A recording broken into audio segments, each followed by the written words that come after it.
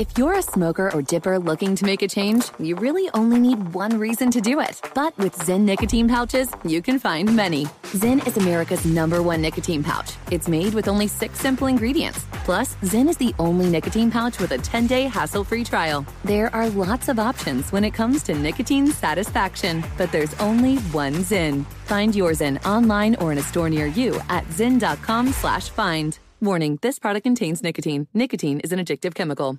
Pause for a big thank you to our partner making today's program possible. Managing your diabetes just got easier. The powerful new Dexcom G7 lets you see your glucose numbers on your compatible watch and phone without finger sticks. Amazing.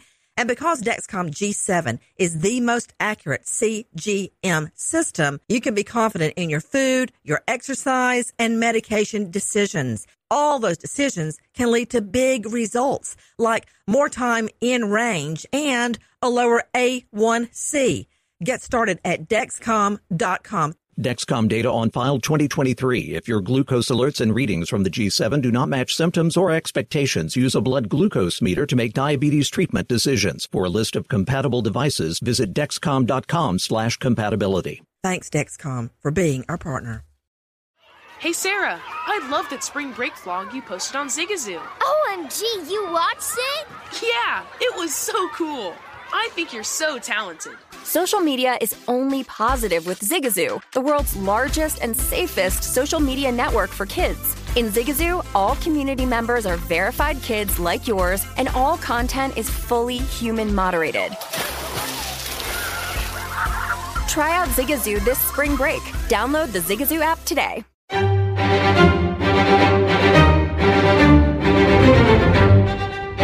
Crime Stories with Nancy Grace. The jury is on their lunch recess. We all hustled away from the testimony to join you live. A lot happening in the courtroom. The defense is taking the lead right now.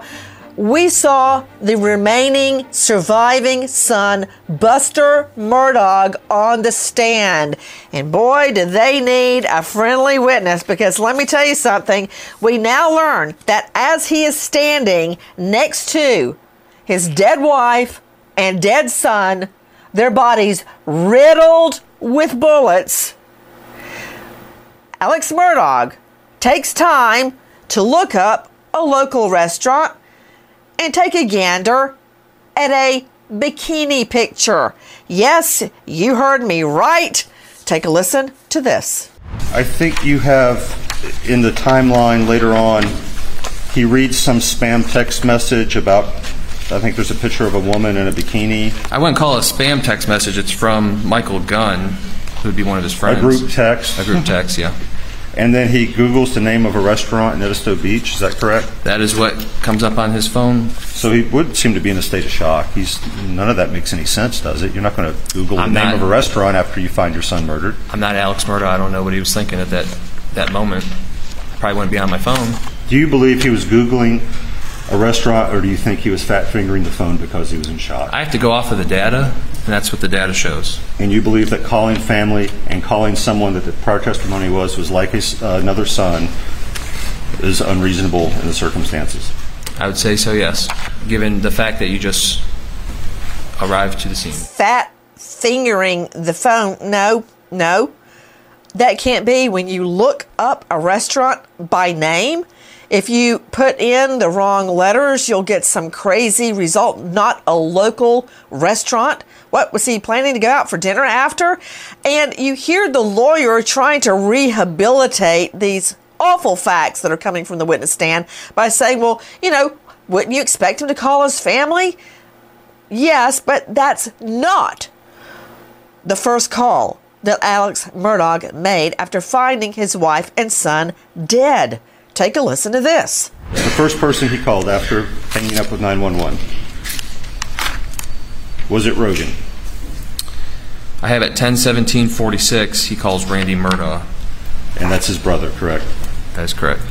Who was the second person he called? He iMessages Randy and then calls Randy Murdaugh again. And then John Marvin. John Marvin is another brother, correct? Yep, at 10:19. And then the third person he calls is Rogan. Is that correct? At that time, yes. And is that about 2 minutes and 30 seconds after that first screen on time? That's correct. I didn't hear any mention of Alex Murdaugh calling his son Buster, but he did manage to squeeze in a call to Rogie. That would be Rogan Gibson. Rogan Gibson, remember, was the recipient of the video with Alex Murdaugh's voice in the background. You saw him earlier in the state's case, positively identifying Murdaugh's voice at the kennel, the scene of the crimes, minutes before Maggie and Paul were murdered. So why is he contacting Rogie Gibson before he calls Buster? Straight out to Joshua Ritter, well-known defense attorney, partner at L. Dab Ritter Trial Lawyers and former LA County Deputy District Attorney. Joshua, thank you for being with us. What do you do with a client who's standing right beside his wife and son's dead bodies, and he looks up a local restaurant? Yeah, it's a problem, and it's something they're going to really have to deal with, because, listen, it doesn't make him a murderer that he's making these phone calls and he's looking up restaurants. But how do you get jurors to wrap their heads around that? You can say all you want about how different people behave differently when they're in shock, and none of us know how we would behave.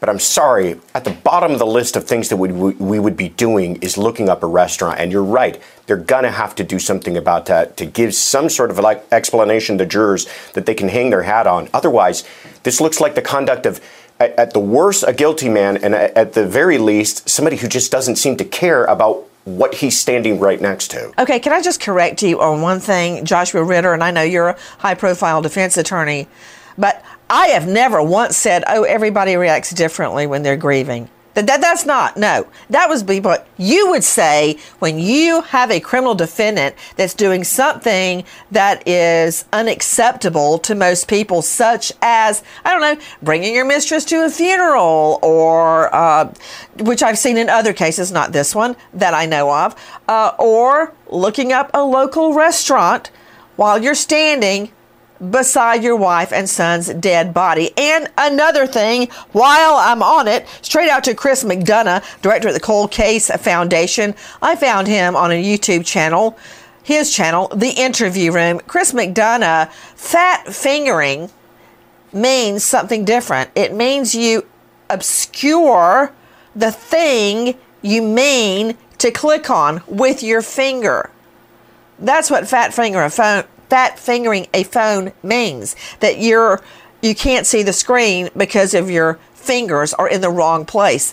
That does not explain looking up by name a local restaurant right after you call 911 and you're thumbing through looking at your friend's bikini pictures. Yeah, Nancy, I mean, it just doesn't make any sense, right? I mean, the gentleman is standing right there. His son's body parts are separated from his body. His wife has been riddled with bullets. You might as well check to see what's for dinner this evening. And hey, there's a couple of fallacious photographs. I might as well take a look at those too while I'm waiting for the authorities to arrive. You're 100% right.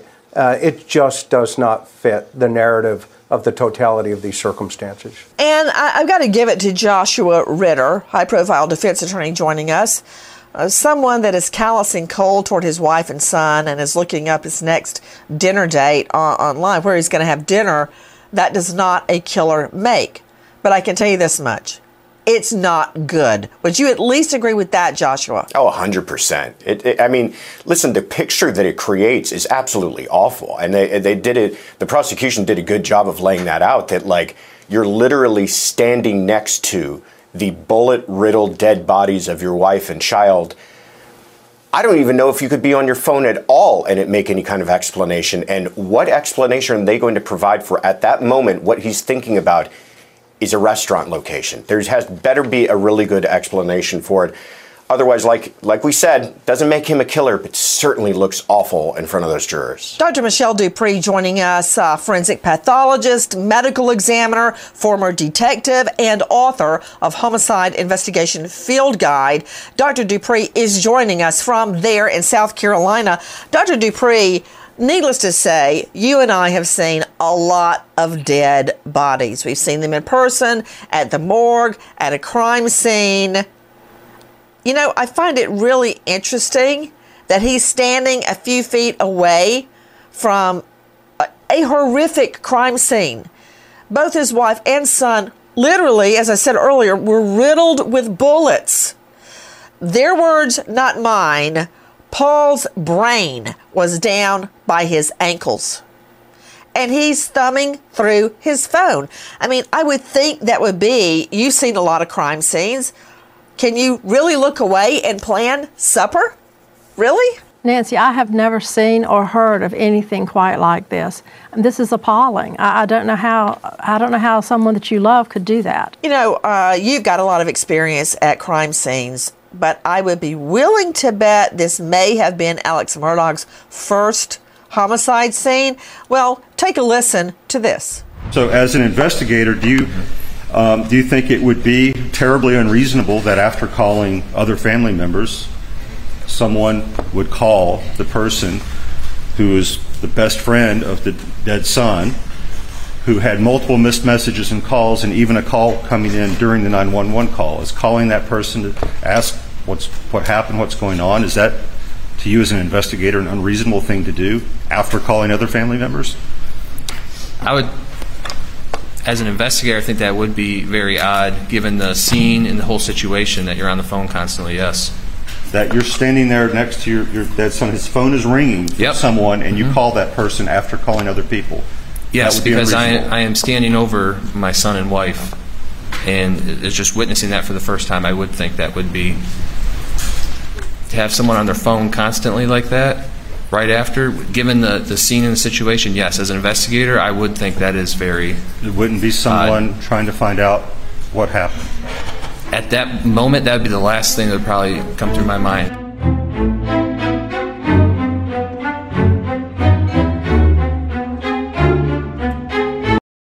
Your tax refund belongs to you, not an identity thief. Over $6 billion in tax refunds were flagged by the IRS for possible identity theft in 2023. If you're in a bind this tax season, LifeLock can help. LifeLock monitors and alerts you to identity threats you may miss on your own, even if you're careful with your personal information. And if you do become the victim of tax-related identity fraud, LifeLock has U.S.-based restoration specialists ready to help solve your identity theft issues. Plus, all LifeLock plans are backed by the $1 Million Protection Package, meaning LifeLock will reimburse you up to the limits of your plan if you lose money due to identity theft. Let LifeLock help you protect your financial information, so all you have to worry about is what to do with your tax refund. Go to LifeLock.com/iHeart and save up to 25% your first year. That's 25% off at LifeLock.com/iHeart. Identity theft protection starts here. There's plenty to celebrate in March, and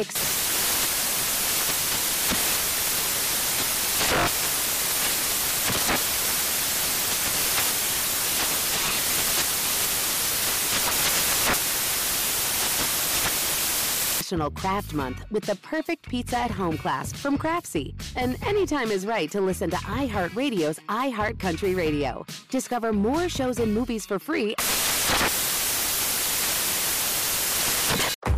If you're a smoker or dipper looking to make a change, you really only need one reason to do it. But with Zyn nicotine pouches, you can find many. Not only did Zyn create the first ever nicotine pouch, we're still America's #1 choice for smoke-free, spit-free nicotine satisfaction. It could be because Zyn is made with only 6 simple ingredients, including naturally derived nicotine salt. Or maybe it's because Zyn is the only nicotine pouch with a 10-day trial. For anyone worried Zyn won't cut it like traditional tobacco, just ask one of the millions of people who have achieved lasting change. You have lots of options when it comes to nicotine satisfaction, but there's only one Zyn. Find your Zyn online or in a store near you at zyn.com/find. That's ZYN.com/find. Warning, this product contains nicotine. Nicotine is an addictive chemical.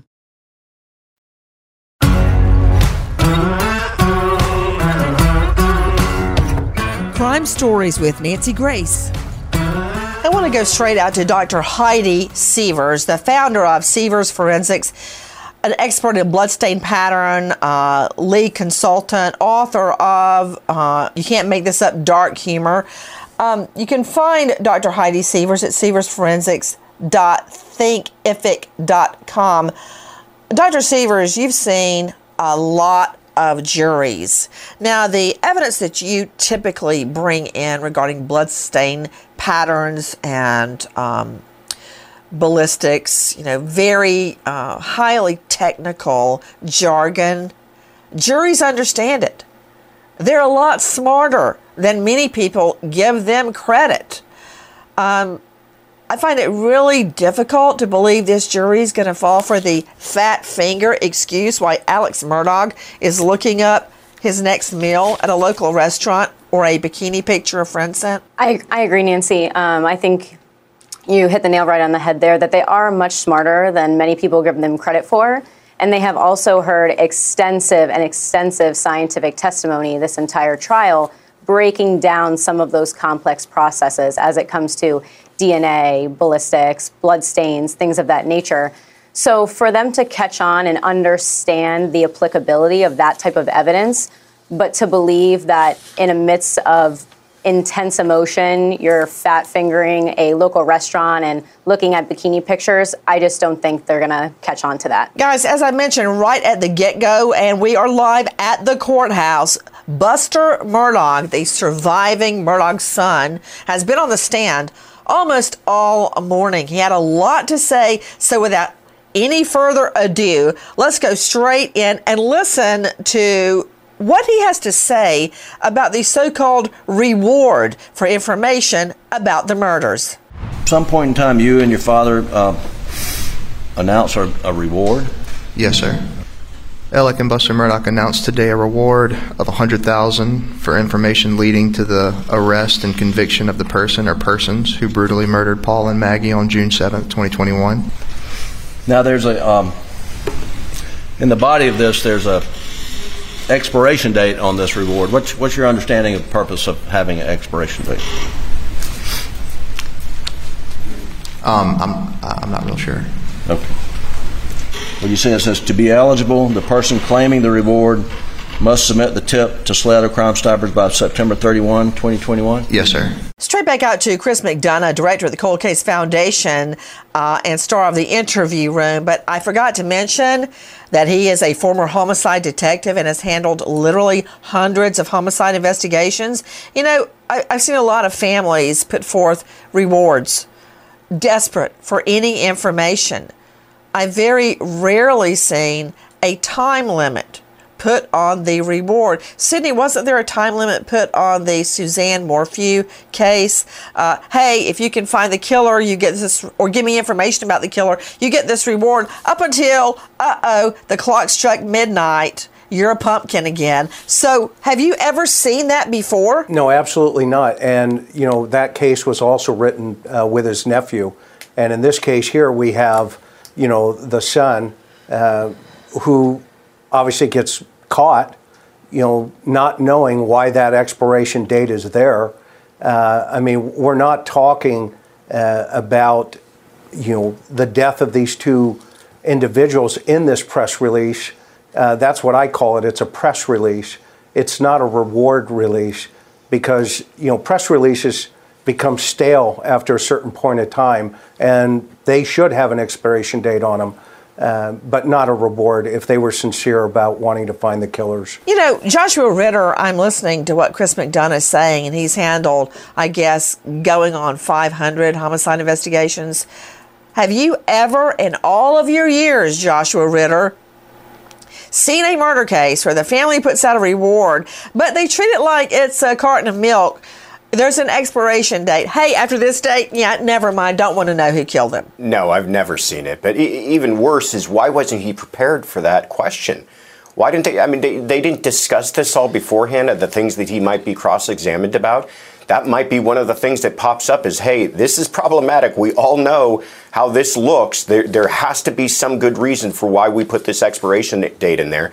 But the young man was caught off guard, as was pointed out, and he's asked the question, and he gives a very weak answer. I mean, it's the answer that he knows. He doesn't know why. He has no explanation for it, and that was a moment really missed by the defense. That, again, something they're going to have to provide an explanation for. You know, Joshua Ritter, you're pretty smart.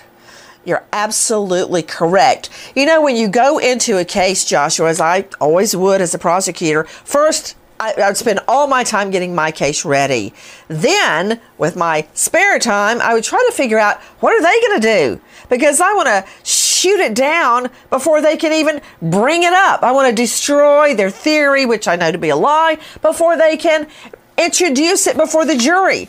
I've got to destroy it before it starts. Hey, let me ask you, Christine, if you don't mind, I want to look at Buster Murdaugh on the stand again based on what Joshua Ritter has just said. Is Buster Murdaugh totally caught off guard? Did they not prepare him for this most obvious attack? Take a listen to our cut 9. At some point in time, you and your father announced a reward?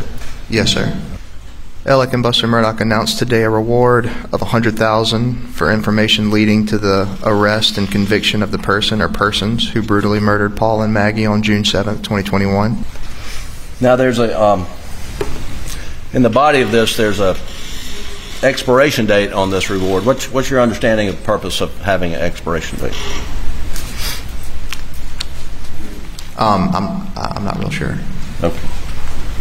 Well, you say it says, to be eligible, the person claiming the reward must submit the tip to SLED or Crime Stoppers by September 31, 2021? Yes, sir. Did you notice, Chris McDonough, when he said that, when Buster said, not real sure, he looked right over at his dad, and then he looked back. Like, what the heck? Did you? I noticed it. He looked right over there and then back. Because he had to be thinking, what? You didn't tell me they were going to ask that. Yeah, a great observation, Nancy. And you know, let's take that a little bit further, right? I mean, he's basically a surrogate testimony for his father. The defense is just feeding him. And there were even times in his testimony where he would kind of get stuck and the defense would fill in the void. And you would see that same look, you know, back over at his father. So what a great observation you had there. Good one. Hey, Chris McDonough, I want you to repeat something because now I've got Ann Emerson. Ann Emerson, senior investigative reporter, WCIV, ABC, and she's a star of Unsolved South Carolina, the Murdaugh Murders, Money, and Mystery podcast, which is incredible. And I want you to hear what Chris McDonough had to say about this reward announcement being more like a press release. Tell her, Chris McDonough, your theory. Yeah, so my theory is, obviously, the two of them got together. I would submit that Dad probably drove the conversation here.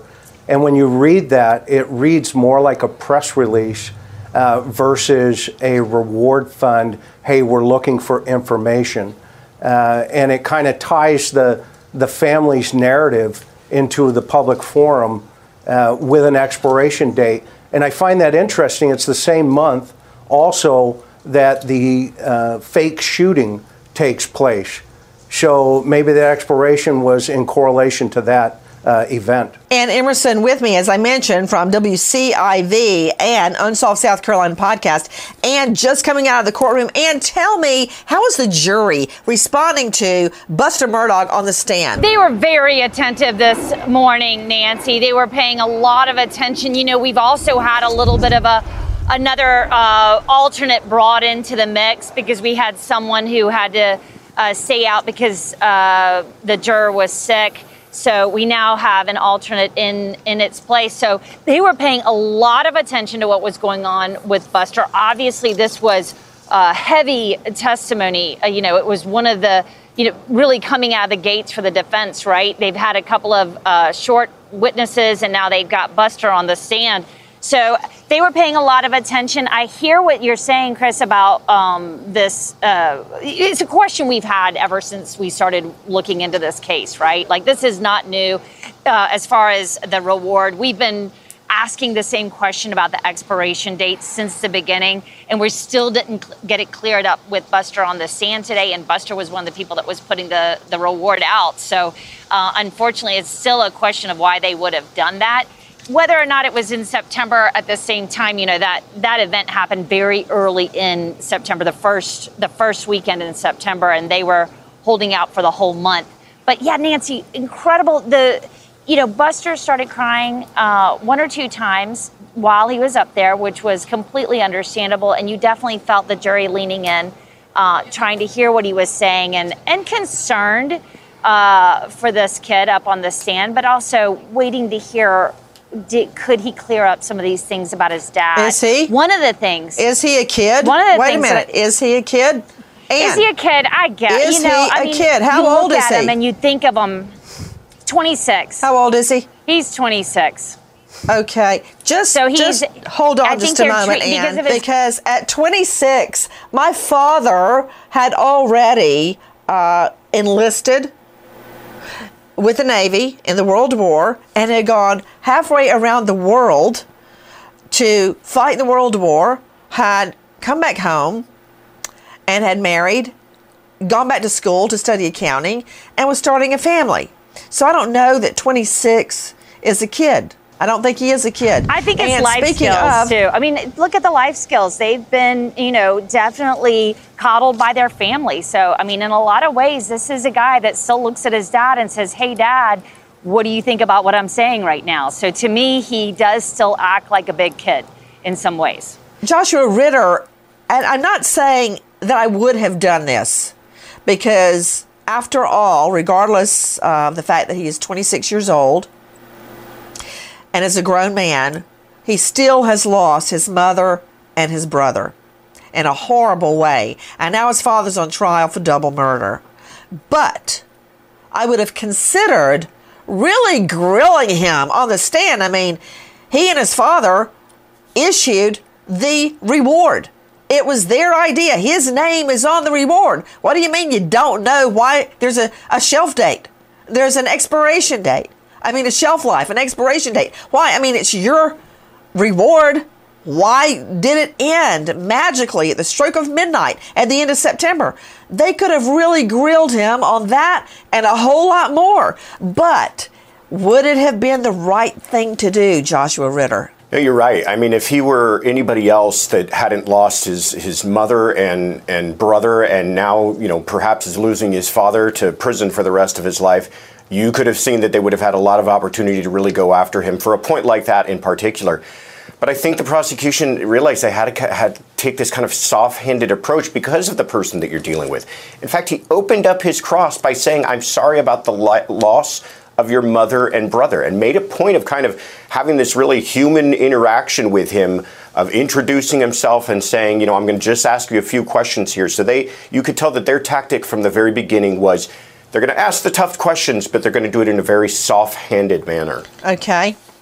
Joshua Ritter, let me just throw it out what I think I would have done in that situation. Much what the state did. I go easy on Buster Murdaugh because I feel bad for him. He's lost his mother and his brother, and his dad's on trial for double murder. He's lost everything that matters, and that's his family.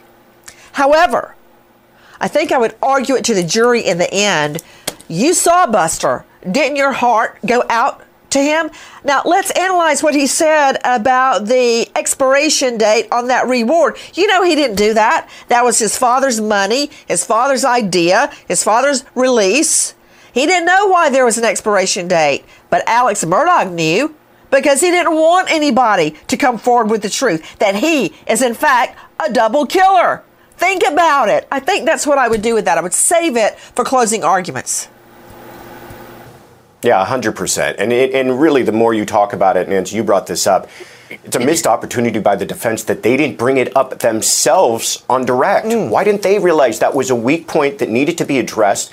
Here you have a person testifying who can essentially testify as a mouthpiece for his father and go, hey, by the way, you guys put an expiration date on this. What was the reason for that? And it would have completely deflated this moment for the prosecution on cross. Missed opportunity that was exploited by the prosecution. Ann Emerson joining me, WCIV, and I noticed, hey, Christine, I don't know if we have this because it just happened. I don't know if we have it to play back for our viewers, but I can describe it. So they got Buster, the defense put Buster up on the stand, Buster Murdaugh, and at some point they said, you know, what happened when you got this call? And he said, I learned my mother and my brother were dead. And the camera went to Murdaugh. Christine, stay with me a moment. And I watched Murdaugh at that precise moment, and he went, there was nothing there. And for those of you that can't see and you can only hear, he just took one finger, his hand, and went, dab, dab, right under his eyes. There was nothing there. And I went, you SOB. You're not crying. You're pretending you're crying. Oh, hold on. Wait a minute. Christine somehow has miraculously dug it up for me. Let's see it, Christine. I hope I'm right. Okay, please play it. My dad called me. I can't remember the exact time, but it was later. He asked me if I was sitting down, and I was like, yeah. And then he sounded odd, and then he told me that my mom and brother had been shot. I kind of just sat there for a minute. I was in shock, but eventually we got our stuff together and drove down to Moselle. If we left around 10:30, 11, got there sometime probably around 2 o'clock in the morning. And when you got there, did you see your dad? Yes, sir. His demeanor was, he was destroyed. He was heartbroken. I walked in the door and saw him and gave him a hug and just broken down. Could he speak? Not really. Was he crying? Yes, sir. Okay, that was the right sound, but I didn't see the video. That was Buster on the stand, but right when he says, my dad calls and, tells me my mom and my brother have been shot, at that moment, it goes to Murdaugh, and he's sitting there, and he takes one hand and he goes, boop, boop, and wipes under his eyes. I mean, clearly not really crying. I mean, come on, man, paint yourself. Straight back out to Ann Emerson, joining us, WCIV. Tell me what happened when Buster Murdaugh was describing the moment he learned his mom and his brother had been murdered. Well, Nancy, also we have to set it up that we have not heard anything from Buster before, right? We haven't heard any interviews. He's been very quiet up until this moment. And so we were all listening intensely to see how he would describe this moment. And you're right, it was one of those moments where he was kind of going through it. You almost felt like on a third person level. He was talking about that he noticed that his girlfriend was packing as he's talking because she could overhear the conversation. He was intent on getting through, in my opinion, he was intent on sort of getting through this part of what they wanted him to talk about because he was not overly dramatic about that. He, like you said, there wasn't a whole lot to read through the lines right then, but he looked like he was focusing very hard at just trying to get it out. And the jury was sympathetic. Of course they're sympathetic. They're trying to follow along with Buster because this is something they just haven't gotten, is that very, very close familial connection. So it did feel like it was getting a little bit of testifying from the defendant through Buster. I will state that as I did, I believe that the jury felt sympathy and empathy for Buster Murdaugh. I can't even imagine going through life without my mom. And isn't Buster Murdaugh back in law school now, Ann? That's what we've been told, but it's been under wraps a little bit, but that's certainly what I heard was that he was already re-enrolled, that he was supposed to go back as of January is what I understood. But I haven't gotten a confirmation on that. But imagine going through law school and graduation and finding a job and so forth without your mom there supporting you and cheering you on. I have noticed every day I've been in the courtroom that his girlfriend was sitting right there with him. And I've got to say, having lived through something similar myself, in those moments when you first learn someone you love has been murdered, nothing seems real. And he looks over and she's already packing. She has been with him throughout this. But we learned more from Buster Murdaugh. Take a listen to our Cut 8. Did you take any security precautions? No. Did you want any security protection? No, sir, I didn't. Why not? Well, I didn't want to carry a gun or anything like that, and I also didn't want like a private security detail following me around just for lack of privacy. And at the time, the places that I was staying and the places that I were going, like I was staying at Rock Hill in my girlfriend's house, who has,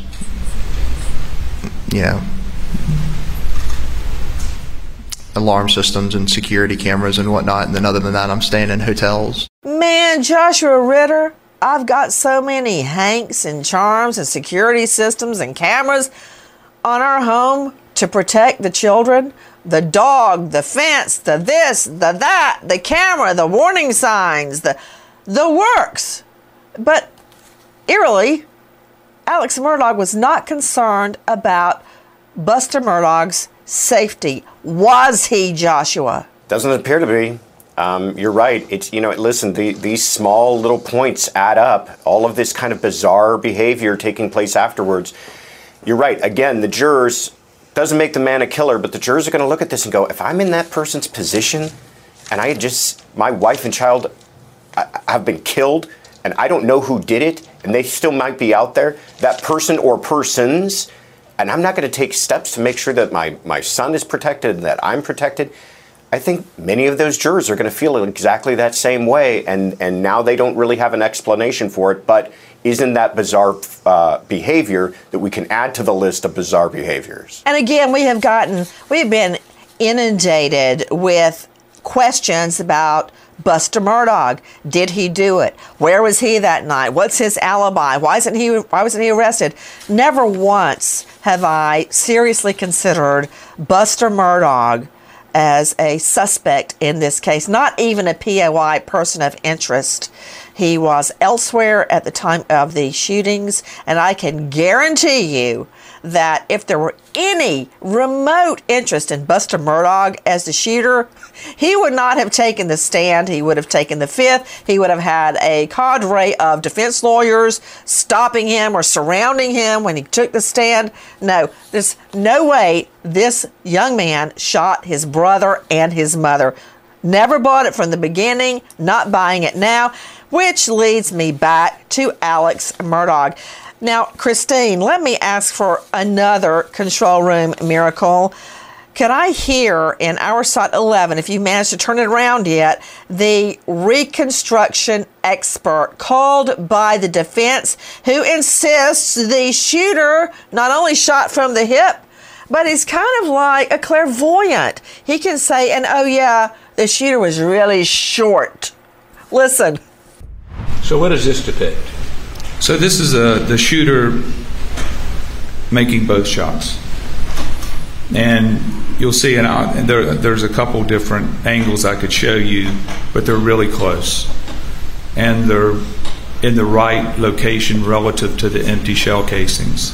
Okay. So what that says, I'm not saying it's exactly there because there's some variables to it, but I find it interesting that the two shot trajectories cross at a point where both shots can be made, and they're at the right location relative to those empty shell casings. So, in my opinion, when these two shots were made, at least these two shots, that the shooter was standing right in that area. If you have the shooter shooting from the hip, it makes a lot of sense that with a little bit of movement, the shooter can produce both of those shots and have it agree with the evidence that Special Agent Worley collected. Okay, I'm just loving this because if you hear what he's saying to Dr. Michelle Dupree and then to Dr. Heidi Severs, he says, if not exactly there, then somewhere in that area, there are too many, and I'm quoting him, not exactly there, but in that area, a lot of variables could affect this. Dr. Michelle Dupree, what do you make of that?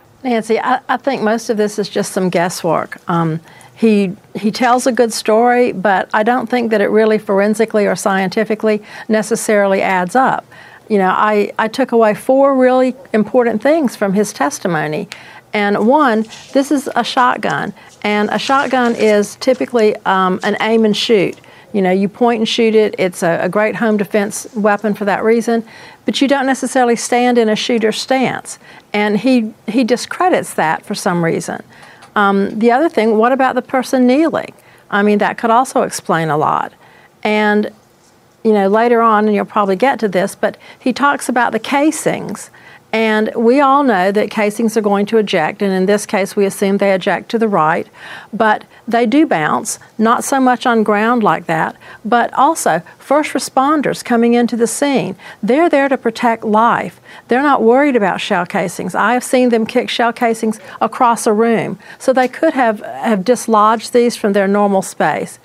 In addition, he also testifies later that these go through a couple of buildings. They go through the kennel and they go through the quail pen. Well, that is going to slow down that projectile. Gravity's going to take over. It's going to lose kinetic energy.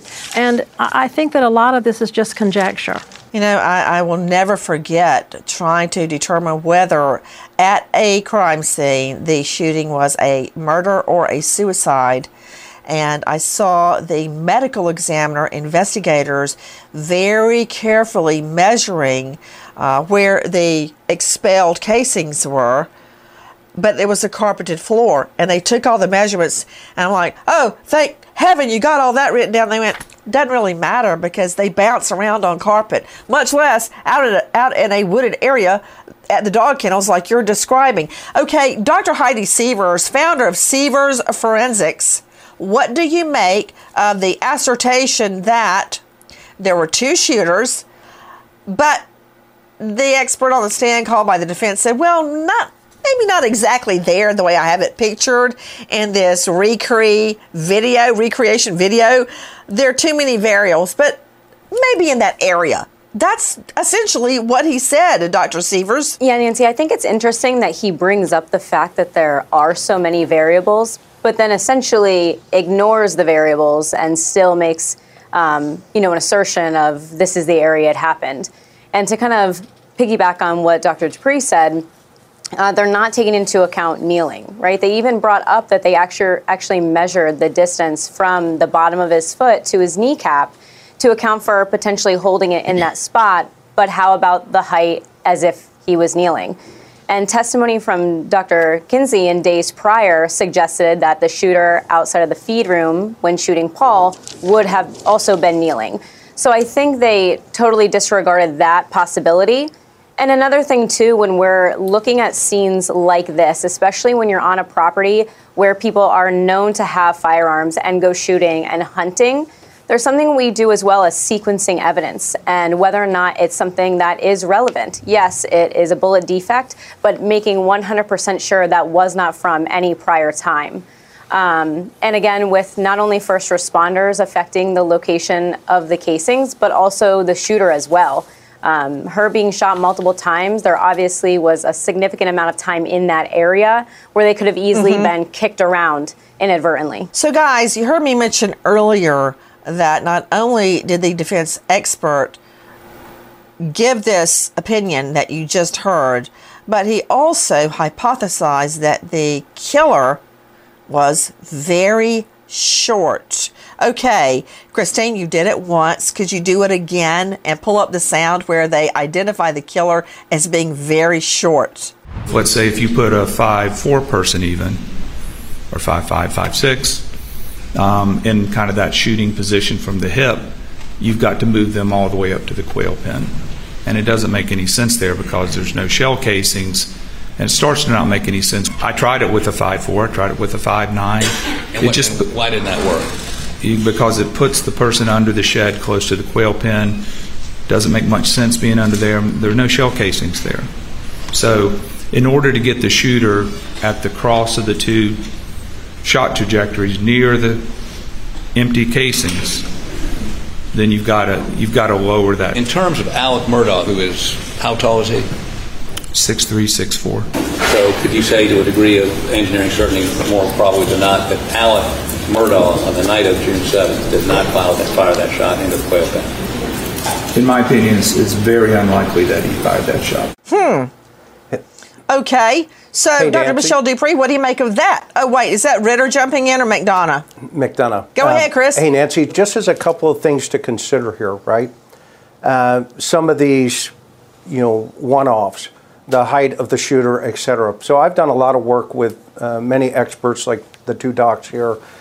One thing that's not being considered, if we take a look at the very first video of the body camera of when the first responders got there, Alex Murdaugh is actually emerging from the exact area of where this recreationist is saying where those shots are coming from. So if we go back, it's even before this, right when they first get there, the officer, as he's getting out of his car, it's at that moment, you see Alex start to emerge from that particular area. And so the question I would have for this particular witness is, what if somebody who's 6'4" is kneeling?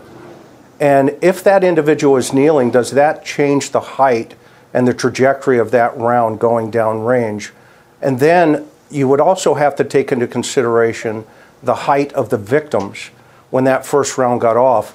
And remember, these are such high velocity rounds. As they're going down and forward, and the doctors know this more than anybody, is sometimes they have a tendency to tumble after they strike a particular item. And in this case, it looks like it was Maggie. And so that could also change that trajectory again, because if it hit bone, if it went through flesh, etc., then that round coming out could go into all kinds of different directions, including what we're seeing here in the evidence that's being presented here. So I think this is very subjective, and I agree with the two doctors here. There's just too many variables that have not been accounted for, and I hope to see the state take this on pretty quickly.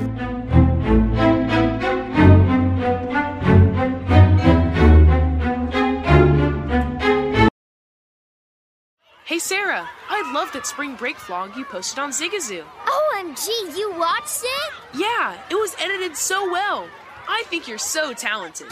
Social media interactions are only positive when you use Zigazoo. Zigazoo is the world's largest and safest social media network for kids. Your kids can upload their content and see what their friends are up to. With Zigazoo, they can create videos, enter to win prizes, and try out the latest dances and trends. There's no commenting, no text messaging, and everything is 100% human moderated. Plus, all community members are real, verified kids just like yours. There are no bots, trolls, or AI. Because Zigazoo is about one thing and one thing only, and that is fun. Try out Zigazoo this spring break and let your kids share your vacation blogs and best edits with their friends safely. Download the Zigazoo app today. That's Zigazoo.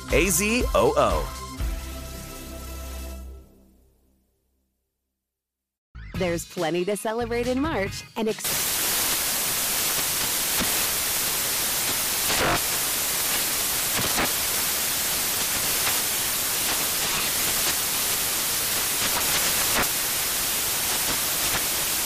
National Craft Month with the perfect pizza at home class from Craftsy. And anytime is right to listen to iHeartRadio's iHeart Country Radio. Discover more shows and movies for free.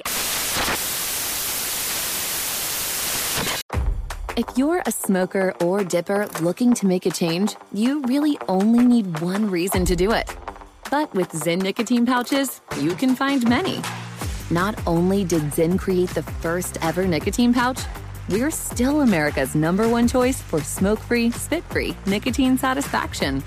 It could be because Zyn is made with only 6 simple ingredients, including naturally derived nicotine salt. Or maybe it's because Zyn is the only nicotine pouch with a 10-day trial. For anyone worried Zyn won't cut it like traditional tobacco, just ask one of the millions of people who have achieved lasting change. You have lots of options when it comes to nicotine satisfaction, but there's only one Zyn. Find your Zyn online or in a store near you at zyn.com/find. That's ZYN.com/find. Warning, this product contains nicotine. Nicotine is an addictive chemical.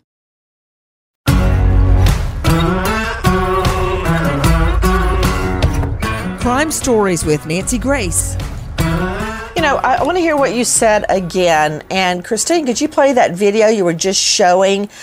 Chris McDonough joining us from the interview room about Alex Murdaugh emerging, when the cops got there, emerging from that particular area you described. Could you say that again as we watch the video? Nancy, so this clip here is when they actually get up to him. But as the patrol car pulls up, and he reaches in the back seat to grab his flashlight, if you could pull that piece up, you'll see Alex Murdaugh will emerge from the left side towards Maggie. I thought that was a really interesting positioning that he took when the first responders got there. There's a lot of behavioral analysis that could go on with that particular piece of the puzzle. But you'll be able to see it on the clip when you back up to where the first responder is pulling up. So we also learn from Buster Murdaugh the family position on Mallory Beach. And it's an eye-opener. Remember, Mallory Beach is this gorgeous young teen girl that was on the boat with Paul Murdaugh, who actually had an alter ego that his friends called Timmy. Because when he would drink too much, which apparently was often, a whole nother personality would emerge. And that night, apparently, Timmy was at the wheel when Mallory Beach flew over the side of the boat, the Alex Murdaugh boat, when Paul Murdaugh crashed into cement pilings and Mallory Beach was killed. Take a listen to our cut 6 from Buster Murdaugh. Were you sued? Yes, sir. Was your dad sued? He was. Was your mother sued? Her estate became sued. Was your mother anxious about the civil lawsuit? Yes, sir. What was her biggest concern? I would say her biggest concern was reading articles after, Mark Tinsley had made a statement about how much money he was wanting to collect in the civil lawsuits, and I think it was to the tune of like $40 million or something like that he was trying to get, and that made her anxious. What took priority, the criminal case against Paul or the civil case? The criminal case. Amongst the family, none of us thought that he was driving the boat. And Emerson, did he just say none of the Murdaughs thought Paul Murdaugh was driving the boat when Mallory Beach flew up against those cement pilings to her death? He did, Nancy. And we've heard this now also from Marion Proctor, Maggie's sister. She also said that Maggie didn't believe that Paul was driving the boat and had told her so. Now, we also know that the night of, if we go back to that night of the boat crash, one of those reasons could possibly be because when Paul spoke to his grandfather, Randolph Murdaugh, aka Handsome, and also was reaching out to his own father, they asked him who was driving the boat, and he said Cotton Top, which was a nickname for Connor Cook. So possibly that's where this was coming from. I would have to guess that that's got to be part of why they thought that, was because Paul told them himself that he thought it was Connor that was behind the wheel, at least at the beginning. That's what we heard on from testimony from the Cooks. Okay, all right. So Paul Murdaugh is the source of the theory that Paul Murdaugh, was not driving the boat the night Mallory Beach was killed, resulting in a multi-million-dollar lawsuit against Paul, Buster, Alex, and Maggie Murdaugh. Okay, Dr. Michelle Dupree, you and I went to the location of the crash. You could see the cement pilings a mile away. We studied the statements of the witnesses on the boat. There were several other people on the boat that night, and they all said Paul Murdaugh was driving and speeding in the dark, and they were all begging him to stop. And in fact, when one girl begged him to stop, I think Paul Murdaugh slapped her. Somehow, one of the girls got slapped in the face that night. All of them begging him to slow down and get away from the boat wheel. Do you remember that, Dr. Dupree? I do remember that, Nancy, and you're absolutely right. That is what one of the girls said. And, Paul wasn't driving the boat. Timmy was. And Timmy is such an alternate personality. He completely changes. He becomes agitated, a little bit violent, and he starts to shake. His hands actually start to shake. And many of the people on the boat that night actually described that. And you can see that in one of the videos where he's beginning to walk down towards the boat on the pier. Dr. Dupree, please never say that again, that Paul was not driving, that Timmy was, because Timmy is Paul. That is Paul's alter ego as diagnosed by his friends. No shrink said that. That's basically Paul when he's drunk out of his gourd, and now he was behind a wheel with all these people there on the boat begging him. And isn't it true, Ann Emerson, that the night of the crash, Alex Murdaugh was spotted at the hospital going from room to room like a vampire, trying to get the other people on the boat to not speak to police about the boating crash and to basically change their testimony? He did not want it out that Paul was driving. Well, Alec and his father showed up at the hospital that night, and they were going room to room. There's a lot of testimony, not just from the kids that were at the hospital, but also from the hospital staff and hospital security, because they ended up having to get involved, according to the testimony and the depositions that we've read through, that they were actually asked to get out of those rooms or stay out of those rooms. And I think even one of the passengers, Morgan, might have, Paul's girlfriend might have been the one that was like, I do not want him coming into my room to talk to me. Now, this has also led into another state law enforcement investigation as far as whether or not there was any interference with that investigation. So that investigation actually is still ongoing. But apparently they had Maggie and Paul, who has just Maggie and Buster, who has just come down off the stand, convinced that Paul was not driving. Okay, I don't know that I got to Dr. Heidi Severs, founder of Severs Forensics, about the theory that the shooter was about 5'2" to 5'4". What do you make of that theory? I think it is definitely a strategy by defense to deflect from all of these other testimonies we've talked about today. And just like we were mentioning those other variables, I think it's not taking into account those other variables. Although the witness brought up that there were variables, those seem to have been forgotten. So apparently we can't be 100% certain on location, but somehow we can be certain on the height. So again, just like the other people here have spoken about, that it seems like a little bit of a shot in the dark because we're not taking into account kneeling and firearm positioning. And just like that was mentioned, how that projectile can change angle and directionality based on what it strikes and may ricochet off of. So Dr. Heidi Severs, guys, you can find her at seversforensics.thinkific.com. Dr. Severs, when you say there are many variables, what do you mean by many variables that could affect the angle, the trajectory path of the bullet? So first, we have to try and account if that defect was made by a bullet that struck straight into it, or if it went through or hit an intermediate object before then, such as the victim. So if it had gone through another intermediate object, such as the victim or anything else, it could have changed its directional path as well as the angle.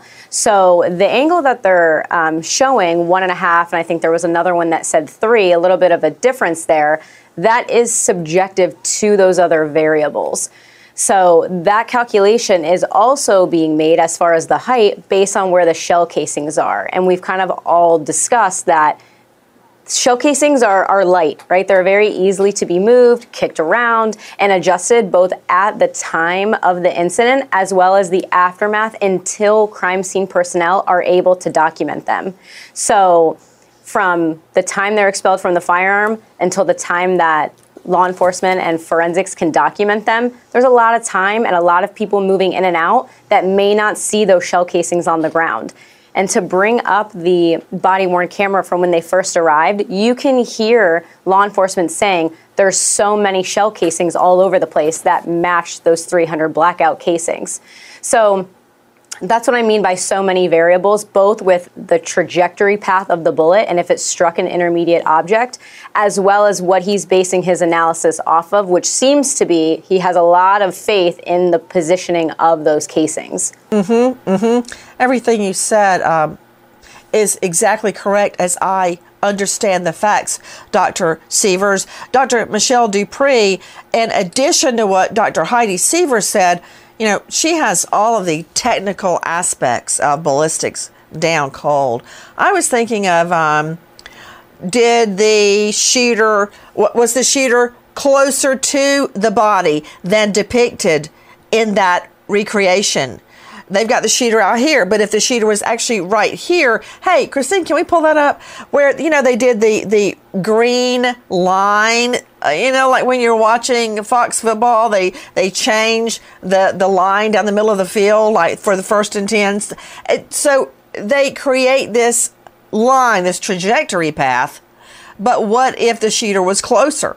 Or further away? What if the shooter was kneeling? What if the grass was wet and their arm slipped when they actually pulled the trigger? What if the victim was moving? What if the victim was standing up? What if the victim was crouched down when they saw a gun emerge? That's what I think about variables, not really technical variables, all the correct ones and the precise ones that Dr. Sievers pointed out, but I'm thinking about the surroundings, the environment where the shooting took place. Dr. Dupree. Exactly, Nancy. And remember that there was stippling or tattooing on the body, which means that the barrel of that gun was probably approximately within 3 feet or so. I'm not sure that they took that into account. We don't know the length of the barrel. Oh, wait. Hey, Christine, please leave that picture up. She's got the picture up I was talking about, Dr. Dupree. Now go ahead, because I want to look at this recreation the defense did while you're talking. Okay, go ahead, Dr. Dupree. So we know, because there was stippling on the body or tattooing, we know that that barrel of the gun was approximately 3 feet or so away from the body. We don't know how long the gun barrel is, but we have some idea because we know that it's a long gun and it's a shotgun, unless it was sawed off, which is unlikely to be at the hunting range. So that's something that I don't think was taken into consideration either. Exactly. Ann Emerson, I'm running out of time, but I've got a couple of questions for Joshua Ritter. But first, I want to hear from you, Ann Emerson. Who else do we think the defense is putting on? Well, right now, it looks like this could go on for quite a while in the afternoon. Now, we are hearing that there could be even more family members, certainly more experts. I know that they mentioned at least a couple more experts that they're going to be flying in. So I'm expecting them to be looking at more of these forensics in the crime scene. I did want to bring up, there were a couple of interesting things as y'all are just talking about this forensics expert. One thing is keeping in mind your audience, and that audience is the jurors, right? During this trial. And I was watching them very closely with this new 3D flying over the shed and the crime scene. It's some information that they knew existed from the state, but it wasn't shown to them really. They were looking at more of a 2-dimensional drawing. So their interest was piqued. They understood flying through this a little bit better. So I think they got some points with that. But also just the optics of did y'all notice that there were like 2 figures on that Faro 3D landscape? There were 2 figures, and I think that was very clever of the defense to keep that in the optics of this case, because I think that's something they're going to be able to visually. Right. I think the jurors are thinking about that. Joshua Ritter, question, and I'm going to do a lightning round with you since we're hearing everyone's making their way back into the courtroom. Do you think that because of what we heard today, that the jury will be taken to the scene? Yeah, I think they should be. I think that would be important for them to see. As much as a role that all of these angles and directions and distances have played, I think they should be. If I were the prosecution, I'd want them to see it. Joshua Ritter, I've noticed in every single case I have ever tried or covered, the defense always projects they've got a huge witness list, and they never do. Maybe they decide less is more, but do you believe there are that many more witnesses for the defense? No. I think that they've probably put on the strongest witnesses that they have so far and today. I would expect to see maybe one or two more. That is, putting aside the $1 million question if the defendant himself doesn't take the stand. That was my next question. Do you think he'll take the stand? So many people have speculated on this. As a defense attorney, you're always in the position where you don't want to put your client on the stand, but dealing with this man who seems to like to talk to police, seems to have an ego, and there's a lot of unanswered questions that only he can answer. This might be one of those rare cases where you actually see him take the stand. You know what? I think there's too much of a downside for him to take the stand if he listens to his lawyers. I don't think he will do it. And regarding putting up more relatives, be careful what you ask for, Harpootlian, for you will get exactly what you want. You put relatives on the stand, they may be on cross-examination open to discussing drug problems, lies in the past, possible affairs. I would be very selective about what relatives I put on the stand. They may know too much to undergo or survive cross-examination. Okay, everybody's going back in the courtroom. Guys, thank you to all of our experts for being with us. We're going straight back in the courthouse. Thanks for being with us, everybody. Goodbye. Zigazoo has made me zigzag. What I mean by that is I swore I would never let my kids on social media, but now I'm setting them loose on Zigazoo. Zigazoo is a space for kids to post videos they've created and to share them with other kids just like them. Videos that are moderated by actual people. And since there are no comments or messaging, you don't have to worry about social trolling. Zigazoo, the world's largest social network for kids. Download the Zigazoo app today. Infiniti presents a new chapter in luxury, the premiere of the all-new 2025 Infiniti QX80, live March 20th from the Edge at Hudson Yards in New York City, featuring a performance by John Batiste. The all-new 2025 Infiniti QX80 is an SUV designed to help every passenger feel just right. Be the first to see it March 20th at 7 p.m. Eastern, only on iHeartRadio's YouTube channel. Save the date at new-QX80.com. Don't miss it. 2025 QX80 coming this summer. There's plenty to celebrate in March and